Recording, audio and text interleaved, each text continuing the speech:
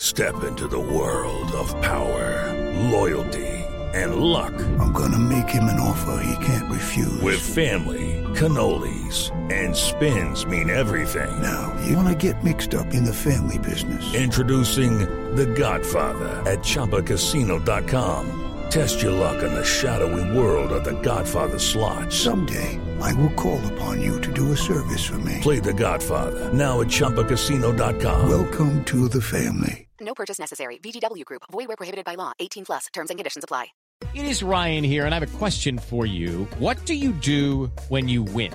Like, are you a fist pumper, a woohooer, a hand clapper, a high fiver? I kind of like the high five, but if you want to hone in on those winning moves, check out Chumba Casino. At ChumbaCasino.com, choose from hundreds of social casino-style games for your chance to redeem serious cash prizes. There are new game releases weekly, plus free daily bonuses. So don't wait. Start having the most fun ever at ChumbaCasino.com. No purchase necessary. VGW Group. Void where prohibited by law. See terms and conditions. 18 plus. Ladies and gentlemen, welcome to Eat, Sleep, Suplex, Retweet.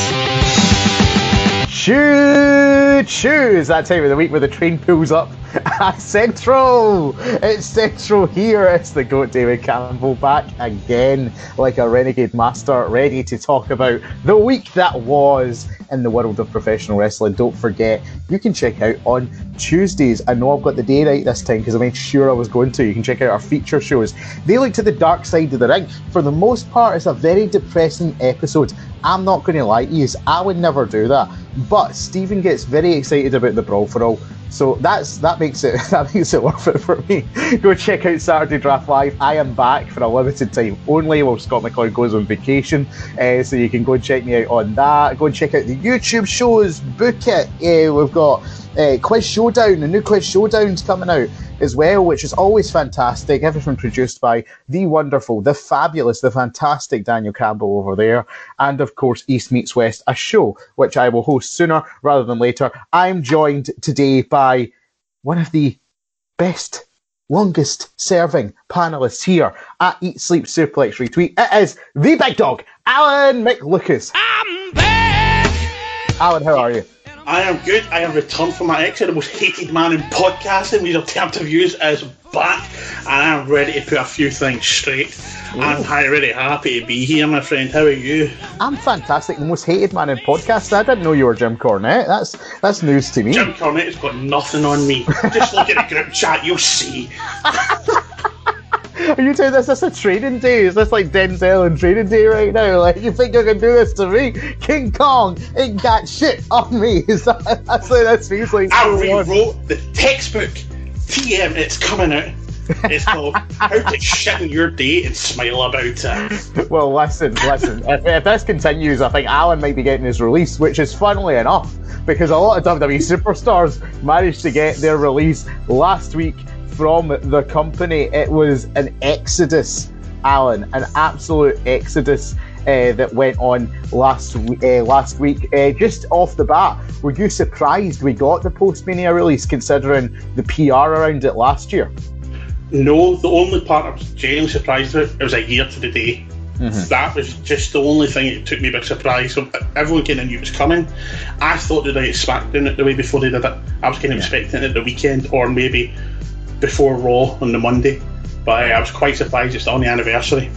Well, we're going to run through some of the names here one by one, and by far the biggest name that got released was Samoa Joe. The man has been a veteran of the wrestling business for years upon years now, clear stretching back to TNA, Ring of Honor, joined WWE, former NXT champion, former United States champion. The man had just called WrestleMania. We've seen him with our own eyes in a rain poncho and a suit. He was there at the biggest show of the year the night before, very prominent role, released not long after. Alan, what are your thoughts on the release of Samoa Joe? Humongous mistake. Massive mistake. Yeah. The guy has been the top guy, or in the mix of the top guys in every single company he's worked at, and he never got the opportunities. I don't know if it's down to injuries. He was quite injured a lot, but what he lacked in maybe being able to perform, he more than made up for in commentary. His commentary was sensational. He was Michael Cole, just as Eric, Let's be honest. Yeah. He made up for it in the commentary. He was really insightful, really interesting. He's charismatic. He's just brilliant. I've been following Samoa Joe, not so much Ring of Honor, but from TNA and days. And I remember him and Angle and the rivalry he had. Him and AJ. Even him and Bobby Roode and James Storm. There's some of the rivalries he's been involved in that were epic, and it's just absolutely tragic. He never got that opportunity in WWE, and it's going to bite them. This one will definitely bite them in the backside. Going back to what you said about the commentary there, I don't think you can fake when someone has a genuine excitement for what they're seeing. Say what you will about JBL, but it was always the thing I liked about JBL in commentary was they genuinely sounded excited when something comes up. It was the same for Corey Graves, and I criticised, you've got the addition of Adnan Burke to the commentary team ahead of Tom Phillips. I think that's a mistake. Yes, maybe a more seasoned broadcaster, but that doesn't make good results in terms of a WWE commentator, and I think that's what you had with Samoa Joe. The man, as you said, Alan, the word there was insightful. He knew exactly what he's talking about because he lived it.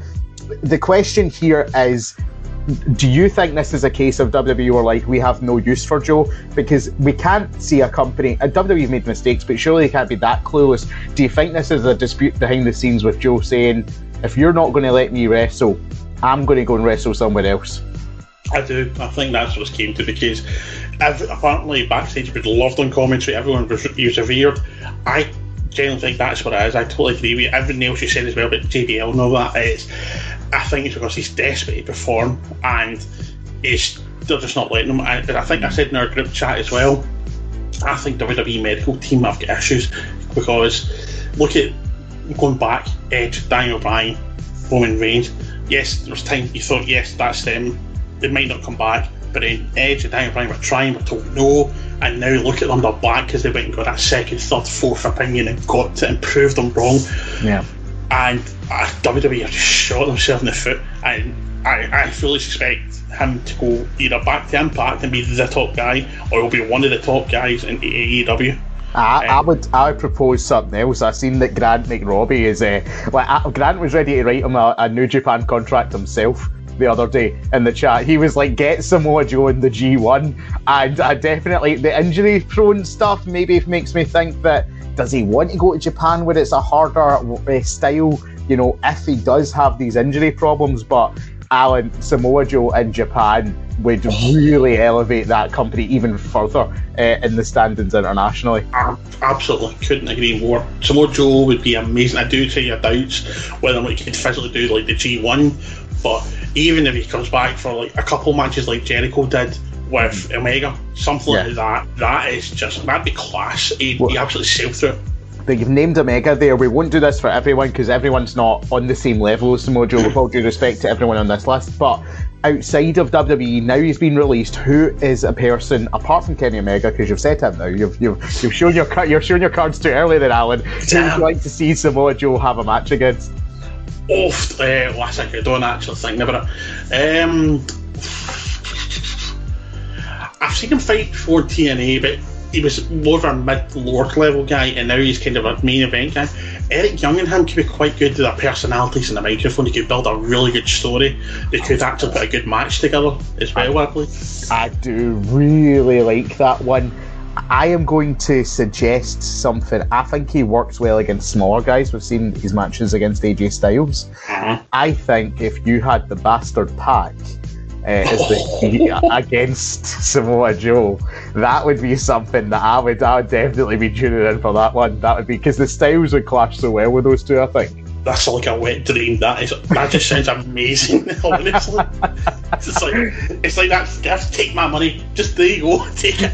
Well, from your wet dream, Alan, to Jack Graham's, we are, of course, going to be talking about Billy Kay and Peyton Royce, the Australian duo previously known as the Iconics, released from WWE.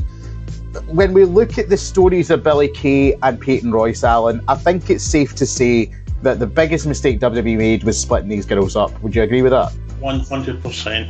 Why split them up and then put Billy with someone else in a tag team, and then just say you're going to build the women's division of Peyton and don't use her? Why? Yep. Why? Yep. And I think it's a case of WWE thinking, oh, this is going to be an idea. They drop it 2 weeks later. So you look at that tag team and you thought, Billie Kay might have been the Jannetty, but it ended up being the other way around. Billie Kay had this program, the resume stuff, trying to find a tag team partner, and she made chicken salad from chicken shit over in SmackDown. Like, they made the most of every second of airtime she was on. That is what WWE superstars are told they have to do with the little airtime. Make yourself noticed, make yourself known, make yourself over. Billie Kay did that, and yet still was told that, no, that's not enough, you're getting released. Like, I don't understand that, Alan. Particularly Peyton Royce, very good in ring, but Billie Kay, in terms of a comedy character, there was more room to grow with her in WWE, wouldn't you say? Oh, absolutely.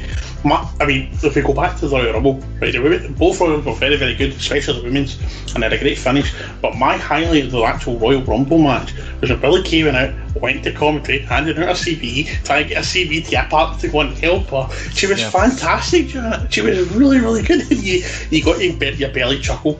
Yes, you know, she's not technically the best, so she's not going to maybe be the best entertainer in the ring, but see what her overall package with the comedy and the charisma. She was brilliant. And if you could have Santino in the company for the best part of 10 years, kind of doing something like that, surely you could have done it, Billie Kay. And what I don't understand, Alan, as well, is, and I don't mean to bash other people in the company, but there are other women in that company who would have been well up there in my release list before both of the Iconics. You look at Peyton Royce cutting that promo of her life in Raw Talk a couple of weeks ago as well, trying to put herself over. You look at their performances, Elimination Chamber, ran that for a wee bit. Win at WrestleMania, huge pop when they won the women's tag team titles. The moment in Australia and Melbourne, these girls did everything that they were told to do, they were asked to do, and more in WWE. And I don't this is the one that stings the most for me, if you couldn't tell, because I've been an ardent supporter of the Iconics for so long, and I hope that I hope WWE eat their words on this one more than any other, because these girls are insane. And we also have some more women to talk about, Alan. It's a case of the past, it's a case of potentially the future. Mickie James and Chelsea Green both released from WWE. Do you think this was maybe the right call? Out of the two of them, who would you say is going to prove WWE wrong the most, do you think, at this point in their career? I think probably Chelsea. Chelsea has been absolutely riddled of injuries.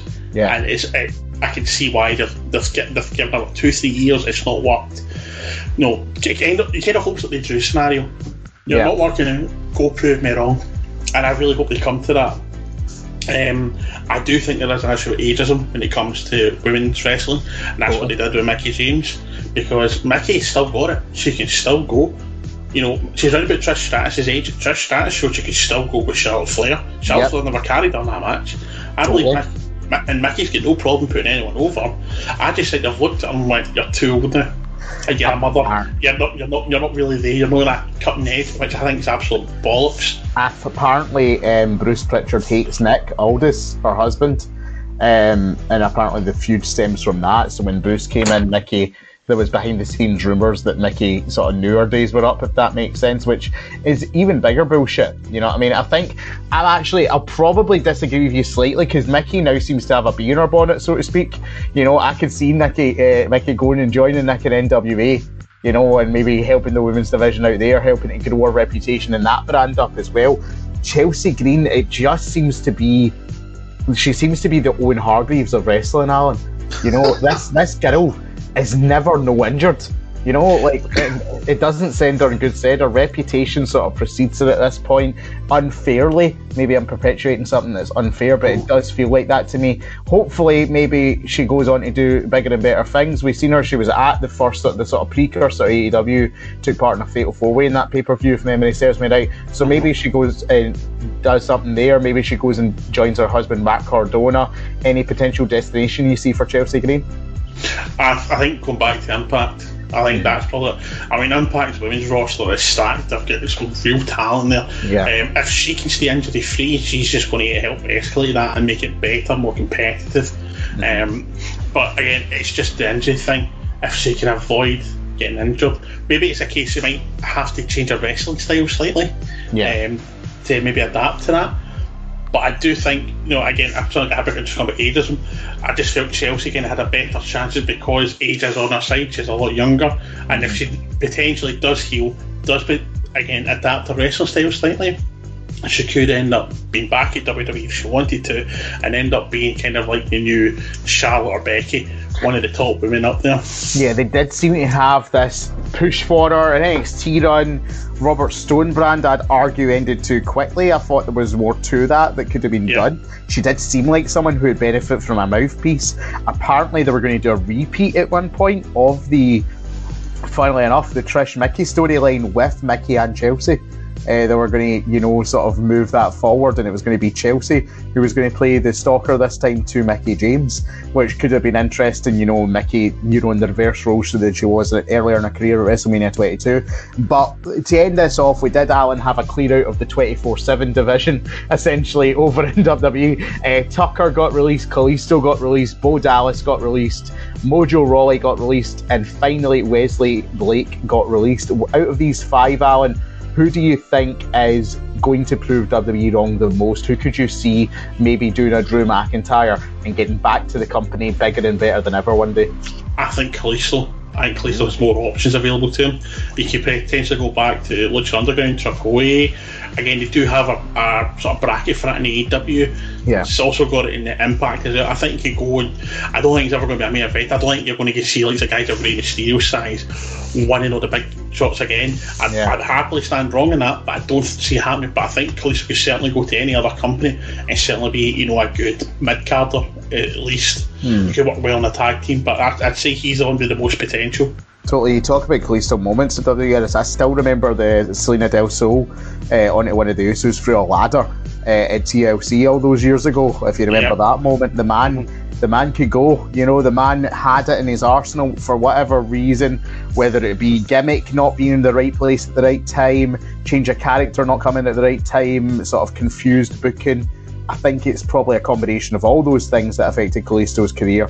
But like you say, the man, the world's never, short for looking for popular luchadors, and Kalisto's definitely up there. My pick for this, though, is going to be Tucker, Allen. That may surprise you, but I think out of all the people who have been screwed over by the pandemic era, because we talked about Bayley and Asuka rising as stars of this empty arena era, you look at Edge with the promos, Tucker needed fans to be there when he turned a notice. He needed that reaction. That could have elevated Tucker to a star. You look at Tucker, Elimination Chamber.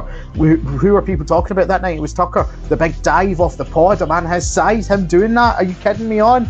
I think Tucker's got a lot more in his arsenal to show. I would love Tucker to go somewhere, become this big heel. I could see him wearing a suit. You know what I mean? Like just a big, bad, rough, tough, old school bad guy. I think is what Tucker should reinvent himself as. Hit the gym, get your look better. I think Tucker could come back to WWE one day bigger and better than ever. Am I wrong for saying that, Alan? Oh, I think you're absolutely spot on. I think he's got a lot of work to do, but he could. But I think what could potentially start that whole situation is Jericho's publicly come out and asked for an interview with him.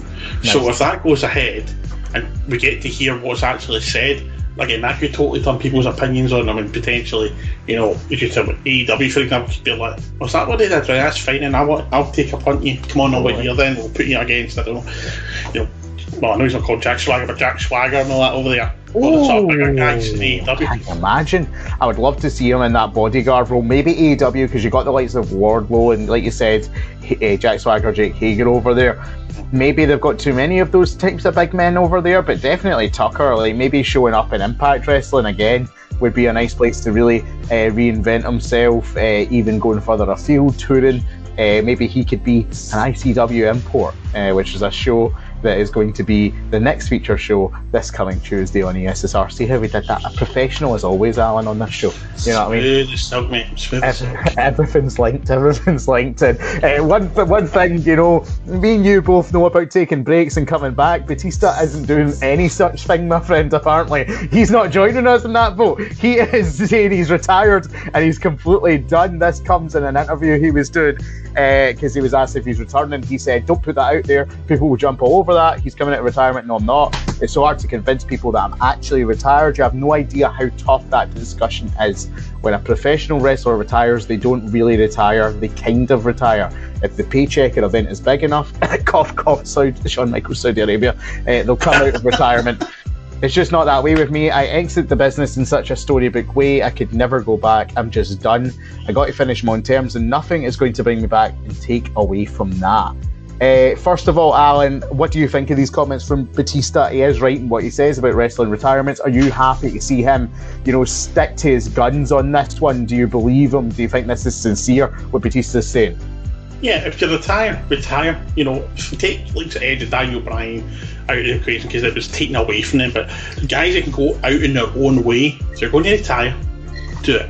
Mm-hmm. Just actually stick to it. I mean, he's got offers right, left and centre in Hollywood. I mean, I read an article today that apparently he's met with the head of Warner Bros. And he said, "I'm Bane." Do you know what happened? That was. I think that might have been before he was Drax.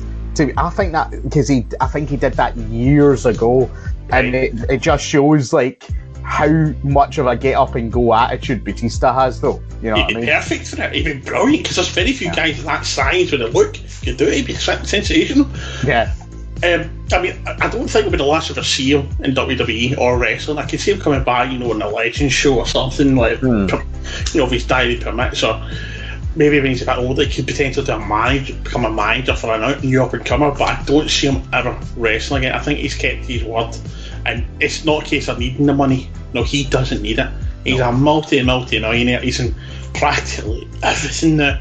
He's been in James Bond, he's in the Marvel Cinematic Universe, he was in I'm trying to think other movies. Well, the best one for me, I remember it was Blade Runner 2049. That's the very one I was looking for. That I watched him in, and the thing about Batista, he says he's not a movie star. I don't want to be a movie star. I want to be an actor. I believe Batista on that, and I think he's good enough. So that's why I'd probably agree with you. I can't see him in a rush to come back to WWE anytime soon. He's desperate to do a rom-com, and because he's physique, he's getting nobody's taking him a chance. Give the guy a chance. He'd be so good in a rom-com because he has that sensibility. Like, I think, and he's so funny. Like, he's ridiculously funny when given the chance. His next big project is going to be Dune, which has obviously been pushed back. Got Timothée Chalamet in that. Jason Momoa, Zendaya, a lot of big names, big stars. Denis Villeneuve, the director of Blade Runner 2049, doing that one. So obviously, enjoyed working with Batista on that. Let's play devil's advocate here though, Alan, because we're convinced that he's never coming back. If Dave Batista was to come back, who would you book him against? I think he has to go against Orton. Nice. If Orton was looking for a retirement match, he'd have to go Batista Orton. Nice, sort of the evolution. Lineage there, continuing with it. I do like that. Yeah, that's probably I can't really think of anyone else that I'd like. I know that's what Orton would want. I know what Orton would want. He wants Cena for the 17th title, but I think if that would be a good alternative, I would pay to see that. Yeah, I'm trying to think like a new star Batista could go up against, like Batista against the likes of Finn Balor could be interesting. I think, so there's a lot of potential matches for Batista. The one thing that struck me about this story, he said it had a storybook ending, and I was like, really? Like, it wasn't that good. I mean, it was good, but it wasn't that good. I thought like it was quite a good last match, but it wasn't Shawn Michaels or Ric Flair or anything like that. I mean, fair play. I'm not going to take the piss out of Dave Batista because the guy could batter me, certainly, but. He is a celebrity who won't be coming back to WWE. Stephanie McMahon wants more celebrities in WWE. That's a story coming out. Stephanie McMahon was a guest on the Rich Eisen show, and she's saying that she wants more celebrities. She says, absolutely, from an athletic perspective, I would love to see the Williams sisters come in either individually or together. She also says, from a celebrity standpoint, in addition to the ones we already worked with, I think it'd be really cool to work with Cardi B. And then she says, I think they're going in a completely opposite direction. Matthew McConaughey has been really catching on in terms of WWE. He was on Monday Night Raw to promote his book, and he and Drew had an interaction that led to something else in the platform. So, Alan, out of those four names mentioned, both Williams sisters, Cardi B, Matthew McConaughey, as a wrestling fan, who would you most like to see make a wee run in the WWE? I would love to see Serena. Nice. And I'd like to see her go after the likes of Nia Jax and Tamina, because she is so strong. Mm-hmm. She's probably the strongest female tennis player, and to see her go against the sort of big women in wrestling, and I don't mean that in a rude way. They're the taller ones, the stronger ones. To see her go toe to toe with them, I think it'd be really good, considering right now there's a big taller people were saying to me they should get a push after WrestleMania. So I think I would like to see that, but I think she could also do a good job with the likes of Sasha, Bayley, or any of them. I think she's probably the most athletic at the four of them that could probably do a good job and get a couple of good matches out of her.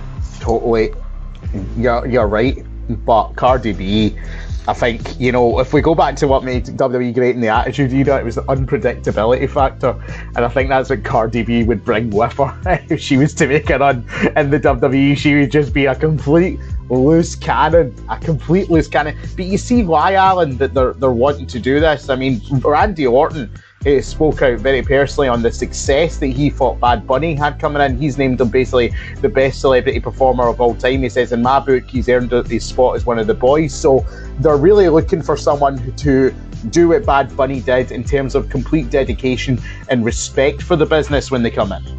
Yeah, absolutely. I mean, let's be honest. Out with the US, very few people have ever heard of Bad Bunny. I still am not a fan of Booker T, so don't like it. Right? I'm not the biggest fan of his style of music. I prefer rock music. If it's not getting a guitar, I'm not interested, sort of thing. But the guy kept a storyline going.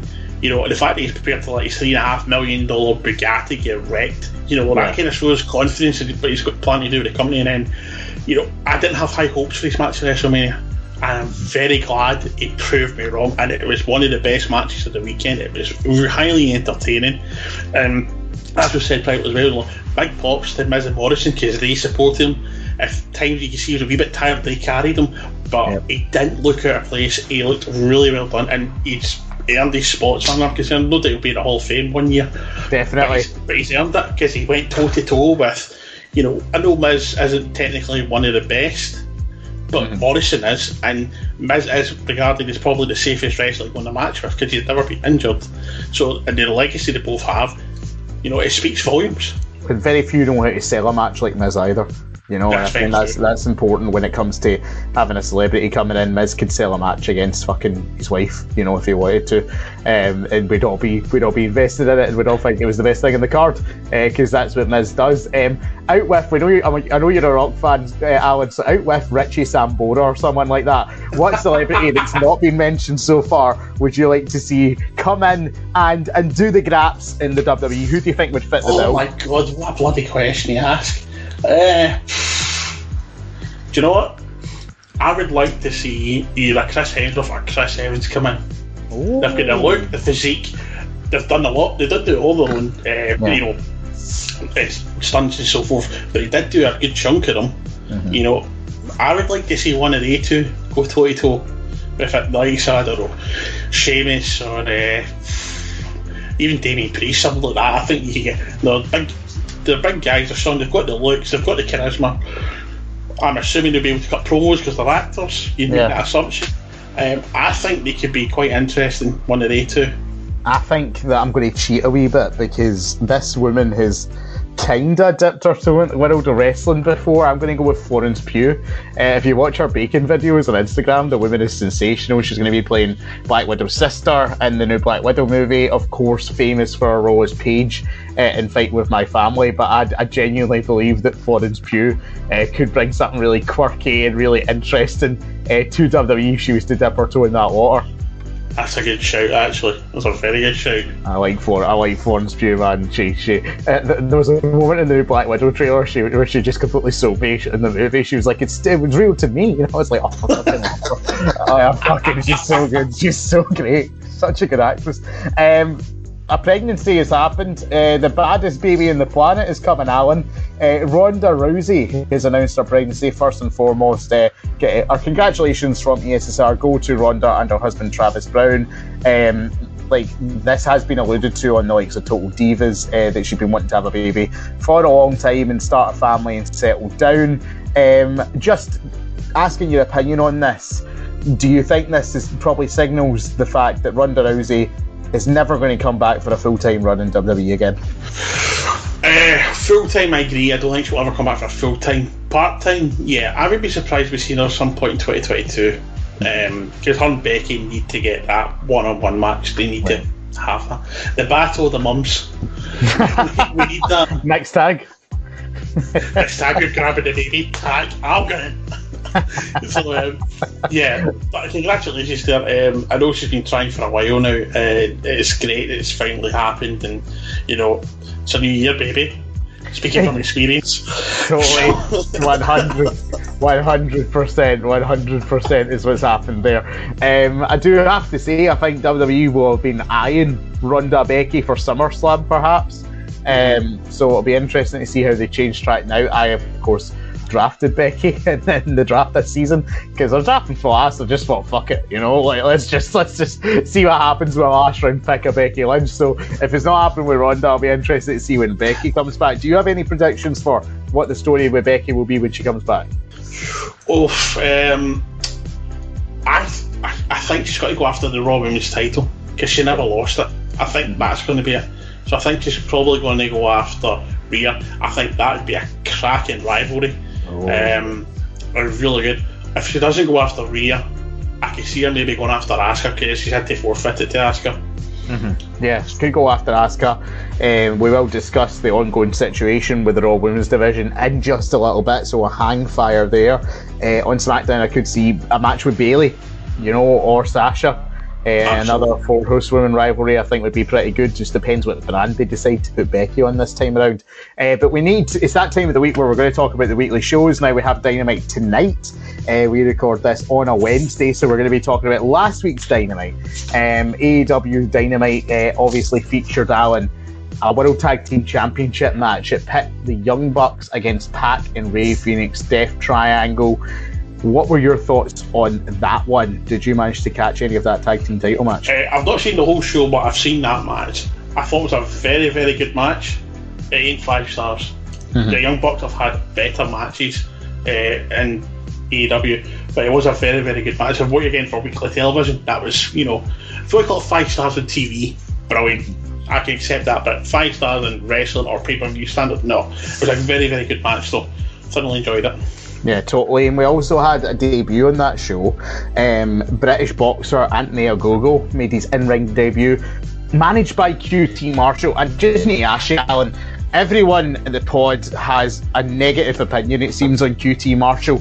I'm quite neutral to QT Marshall, like, because I just think, I'm not really invested, but he doesn't like fill me with hatred or ire. Like, where do you stand on QT? I'm kind of like yourself. I don't hate the guy, but I don't go out of my way to watch him. Do you know what I mean? If he's, it's like, it sounds kind of rude, but if he had a match coming on, it'd probably be the toilet break. Yeah.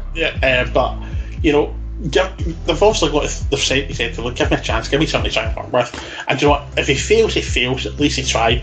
If he does it and it works, then fair play to the guy. Yeah, totally. And Anthony Ogogo, I think he has a great look, great personality, good charisma. Rocks a turtleneck better than Andy Mitchell or myself ever could. Oh, hang on, that's a bold statement saying about Andy Mitchell. The Scottish Fraser. I don't agree with that. No, I'm looking at this photo. He has Andy beat, man. He just has the style. He has that pop. You know what I mean? It has that fucking pop that we're talking about when it comes to style. In ring, it wasn't that impressive. Squash match, you know. We need to see what he can do going forward after that. Obviously, we've seen Jericho versus Harwood shenanigans. People getting knocked out at ringside. What's your thoughts on the Inner Circle versus Pinnacle rivalry as a whole? And obviously, the involvement of Mike Tyson screams to me that they're going to do another DX style turn.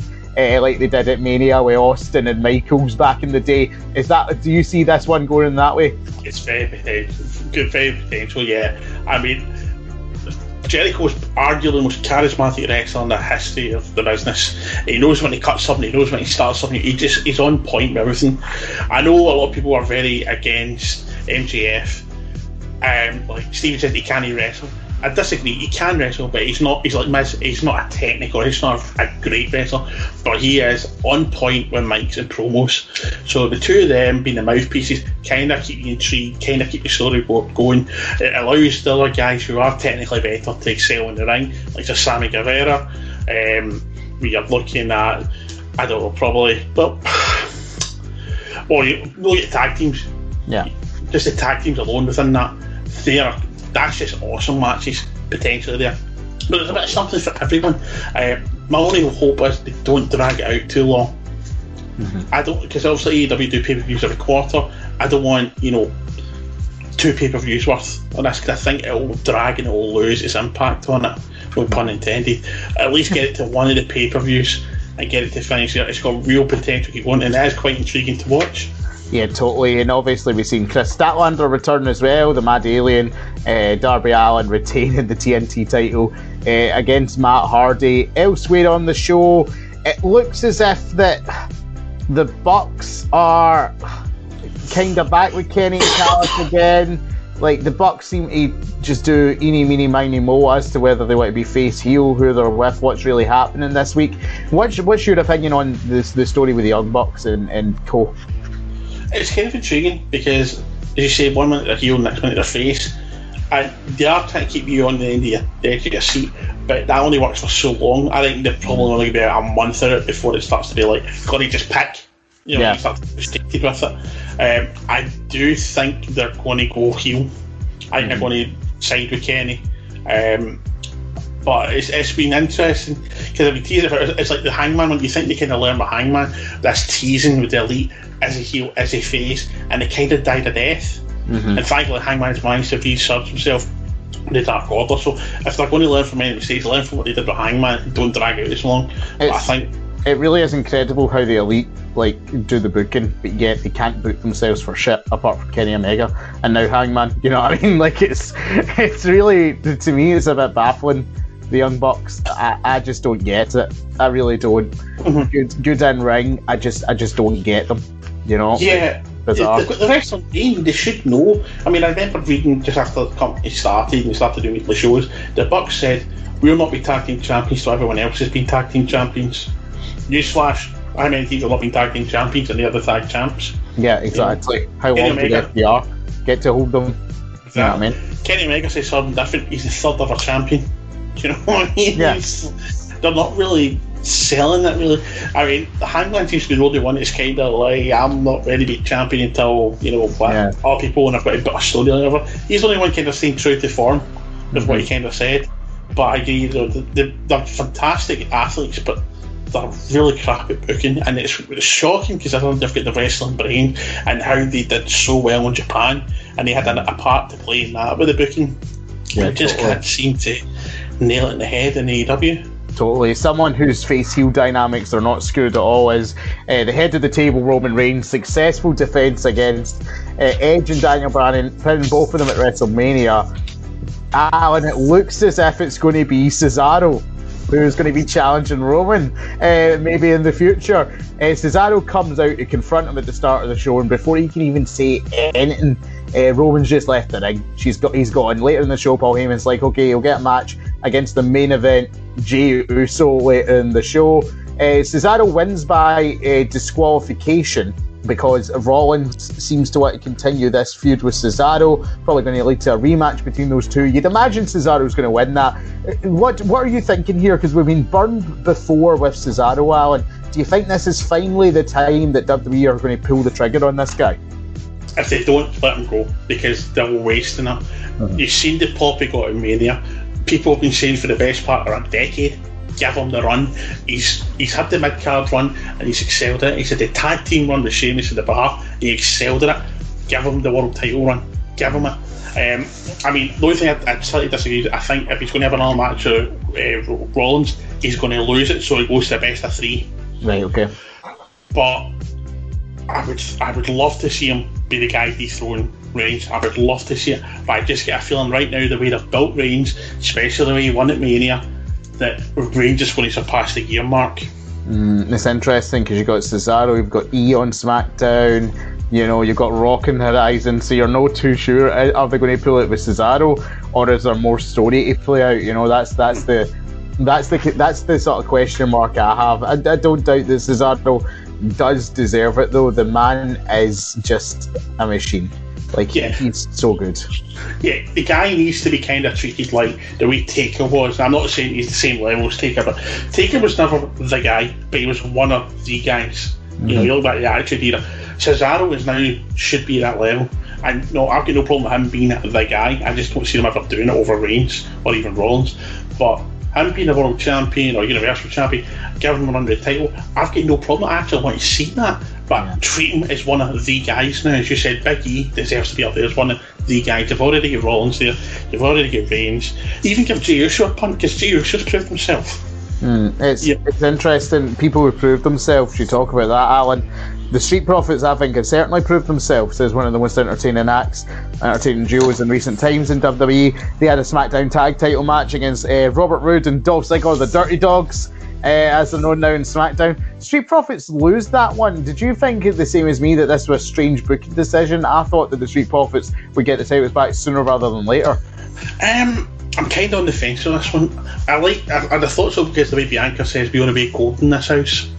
So you think, alright, there we go, they're going to get it. But see, at the same time, I just get a sneaky suspicion. WWE like the fact they've only got one face holding a championship in WWE right now.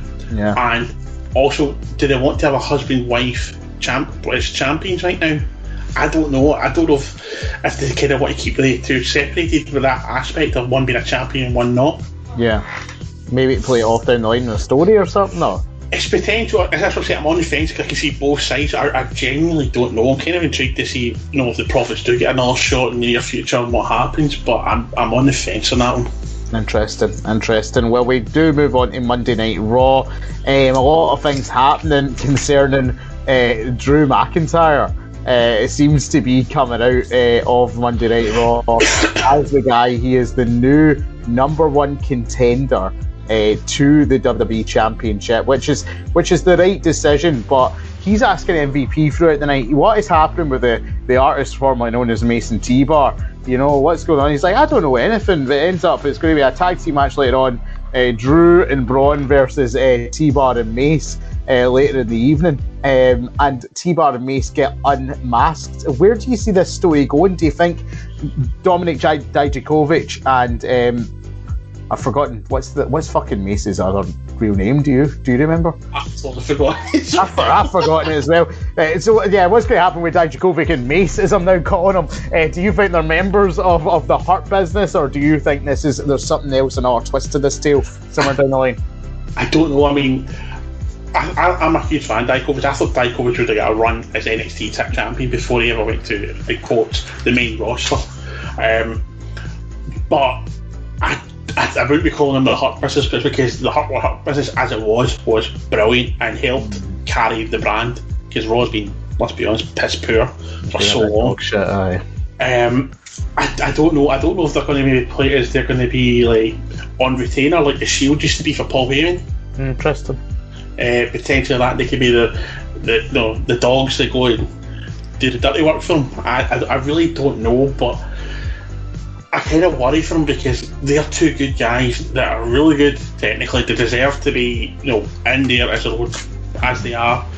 But I really don't know. Again, kind of defence, which is the best, but I can't help. I'm just stuck in defence, man. It's comfy. Totally.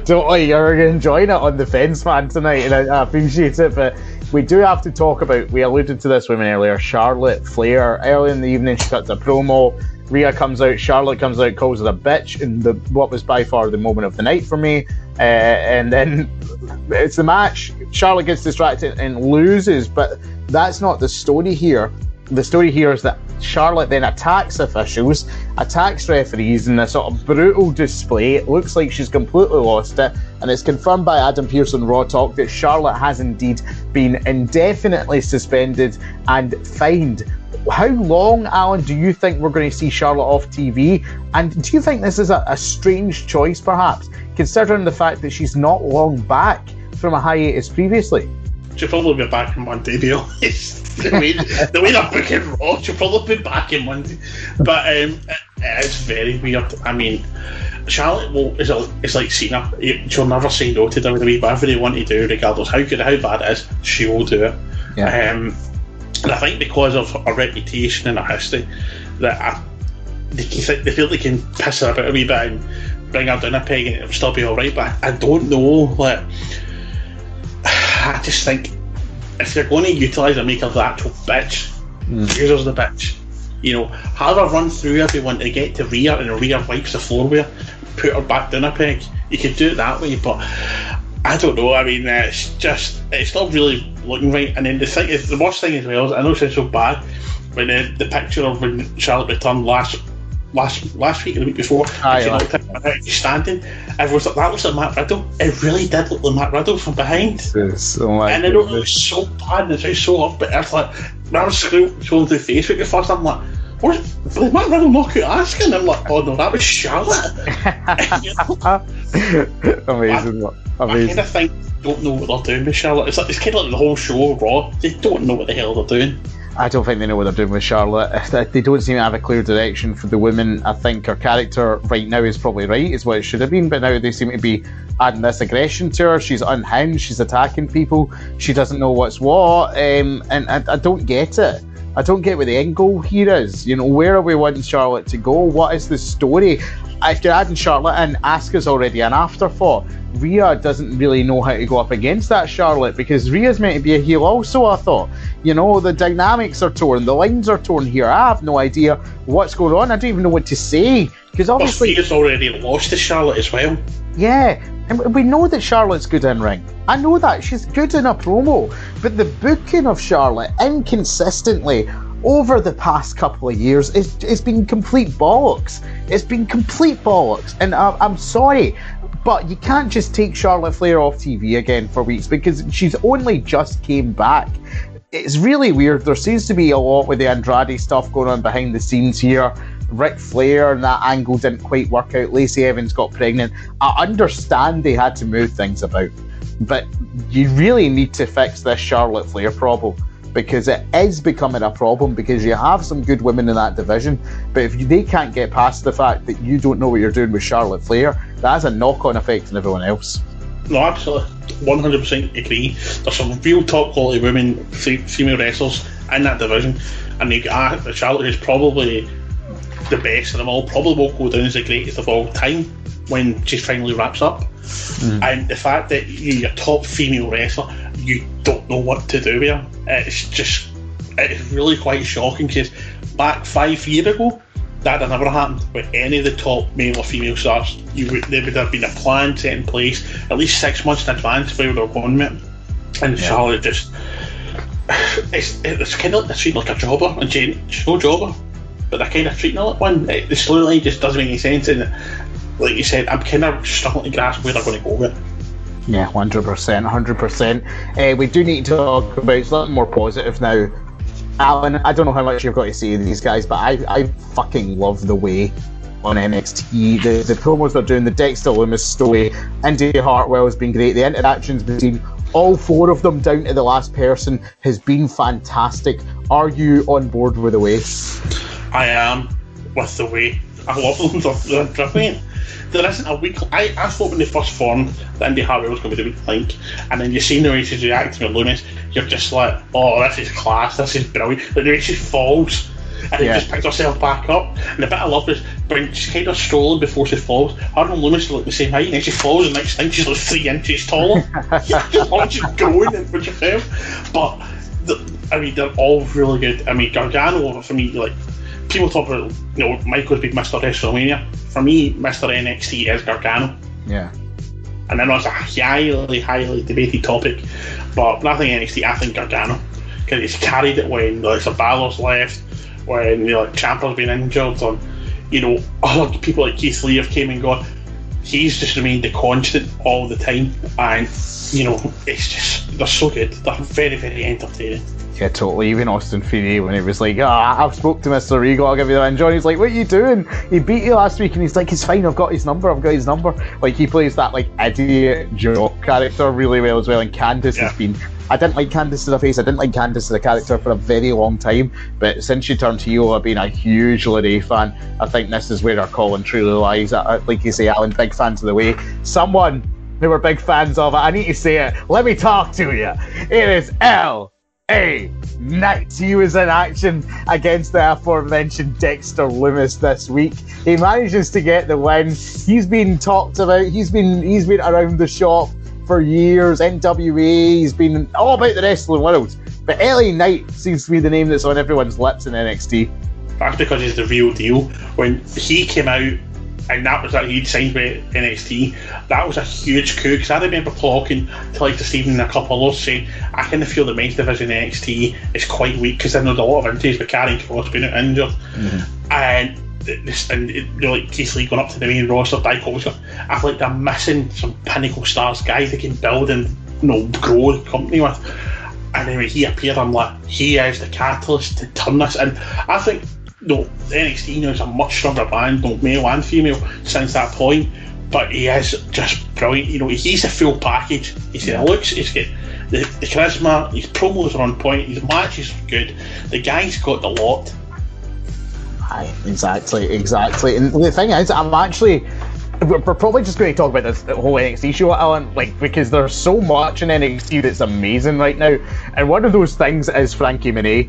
I love Taya Valkyrie in Impact. I'm so happy when she came over. Did you see this segment with Io Shirai where he was doing the interview with Beth? Frankie's dog struts across the table. And then Frankie turns to Beth Phoenix and said, I've been a fan of yours since I was a child. And Beth sort of looks at her and she's like, oh. And then she realises and sort of double takes the camera. Beth Phoenix is a gem. Frankie Monet is a gem. Io Shirai, who then claims she was a cat person, is a gem. This rivalry between Io and Frankie is going to be something special. Oh, absolutely. I mean, they've been talking after just signed, well, how are we going to use it, where we're going to use it, because the women's division, obviously, again, like I mentioned previously just a couple of minutes ago, felt like the men's have started to feel thin. And with her coming in, re-energises it, more different dynamics, and she's damn good at what she does. She was brilliant in Impact. She was really, really good in Impact. And if she brings half what she did at Impact to NXT, the roster's going to be much better for it. The storyline's going to be much better. I think she's got kind of like LA Knight. She's got the full package. She can do everything. She'll be brilliant. Totally. And other great things in the show. Sari with a successful debut against Zoe Stark, who's been making a name for herself also in NXT, building up that division some more. Kushida defends the title against Tony Lorcan, the Cruiserweight title they just won. Imperium continue to have this story with Kelly and Dane and Drake Maverick, something going on there. But Alan, looking forward to the future, we had Kyle O'Reilly versus Cameron Grimes. Kyle O'Reilly wins in the end, but Cameron Grimes before the match says that he got outbid. This is a storyline thing. He got outbid by a late op-bid for something he was trying to get from the $1 million man himself, Ted DiBiase. And Ted DiBiase confirmed in Booker T's Hall of Fame podcast, co-hosted by the FCL chairman, Brad Gilmore himself. Hi, Brad. Love you so much. He confirmed that Ted is going to be filming some stuff and doing a storyline with Cameron Grimes down the road. Is that something you're excited to see, Cameron Grimes interacting with Ted DiBiase? Absolutely. Ted DiBiase is one of the greatest villains ever. I mean, come on, look at this thing. They made the kids bounce the ball and they got to ride and they boot it. And they start that laughter. Come on. Just that with Cameron Grimes is just, he's money. Yeah. Literally, no pun intended, but money. That's just brilliant. And Ted DiBiase is one of the greatest of all time. He is so charismatic, great heel. Cameron Grimes is a good heel as well, but he'll help Cameron Grimes grow that heel character, make her even more hated. I think it's been brilliant. Absolutely brilliant. 100%. It's wonderful. It's magical. It's beautiful. Magical. Da, da, da, da. And I do think that Cameron Grimes can take this rivalry. Say it with me, Alan. To the moon! To the moon! It's going to be amazing. I can't wait. Alan, thank you so much for showing up in Central with me today. It was a fun show. Are you looking forward to doing some more wrestling content in the near future? I am now officially back. The most hated man in podcasting is back. I'm here to put some records straight, and I'm going to put one right now. Spoiler alert. Something I will divulge was in the group chat. You and Ross were talking about Kyle O'Reilly. Mm-hmm. I completely disagree. Kyle O'Reilly has got main event potential. Wow. He's got it. The only thing obviously, it came out like a wish version of Orange Cassidy this week. Or last week. The only thing I think genuinely ruins Kyle O'Reilly right now is his entrance, not the music. The way he comes to the ring. It looks like he doesn't know what he's doing. He can't do the guitar thing. And as a guitarist, right, I know a good air guitar player when I see one. Yeah, totally. But it looks like he's trying to stop having a seizure while he's walking. It's just like... I know. This is it. The presentation is all wrong. You know? See, they fix that. Okay, and I've been saying it to Kwaku and Dan, when we were watching Takeover or WrestleMania. I think he's changed his look a wee bit. I think he's got the main event there. He's good enough to be the guy who can help carry the company a bit. I just think they need to just tweak a wee bit here. How he comes to the ring. Not his music, I quite like his music's catchy. And I think he's got it. I think he could be the guy in NXT. He can be up there with Karrion Kross. Well, we need to see how things go with that, but thank you guys for tuning in this week to ESSR Central. But next week, like I said, ICW Scottish Wrestling Imports will be discussed on Tuesday in the feature show. A lot of content coming out elsewhere on ESSR, but until then, goodbye from me and from Alan McLucas. Hi, I'm Scott McLeod. And I'm Grant McRobbie. We are the hosts of the monthly show on the Suplex Retreat East Meets West, where we'll bring you all the latest happenings, reviews and big events from New Japan and the land of the Far East. You can remember to check that out on the East Meets Suplex Retreat podcast feed on all good Android podcasting sites like Anchor, Spotify or iTunes now. Sports Social Podcast Network.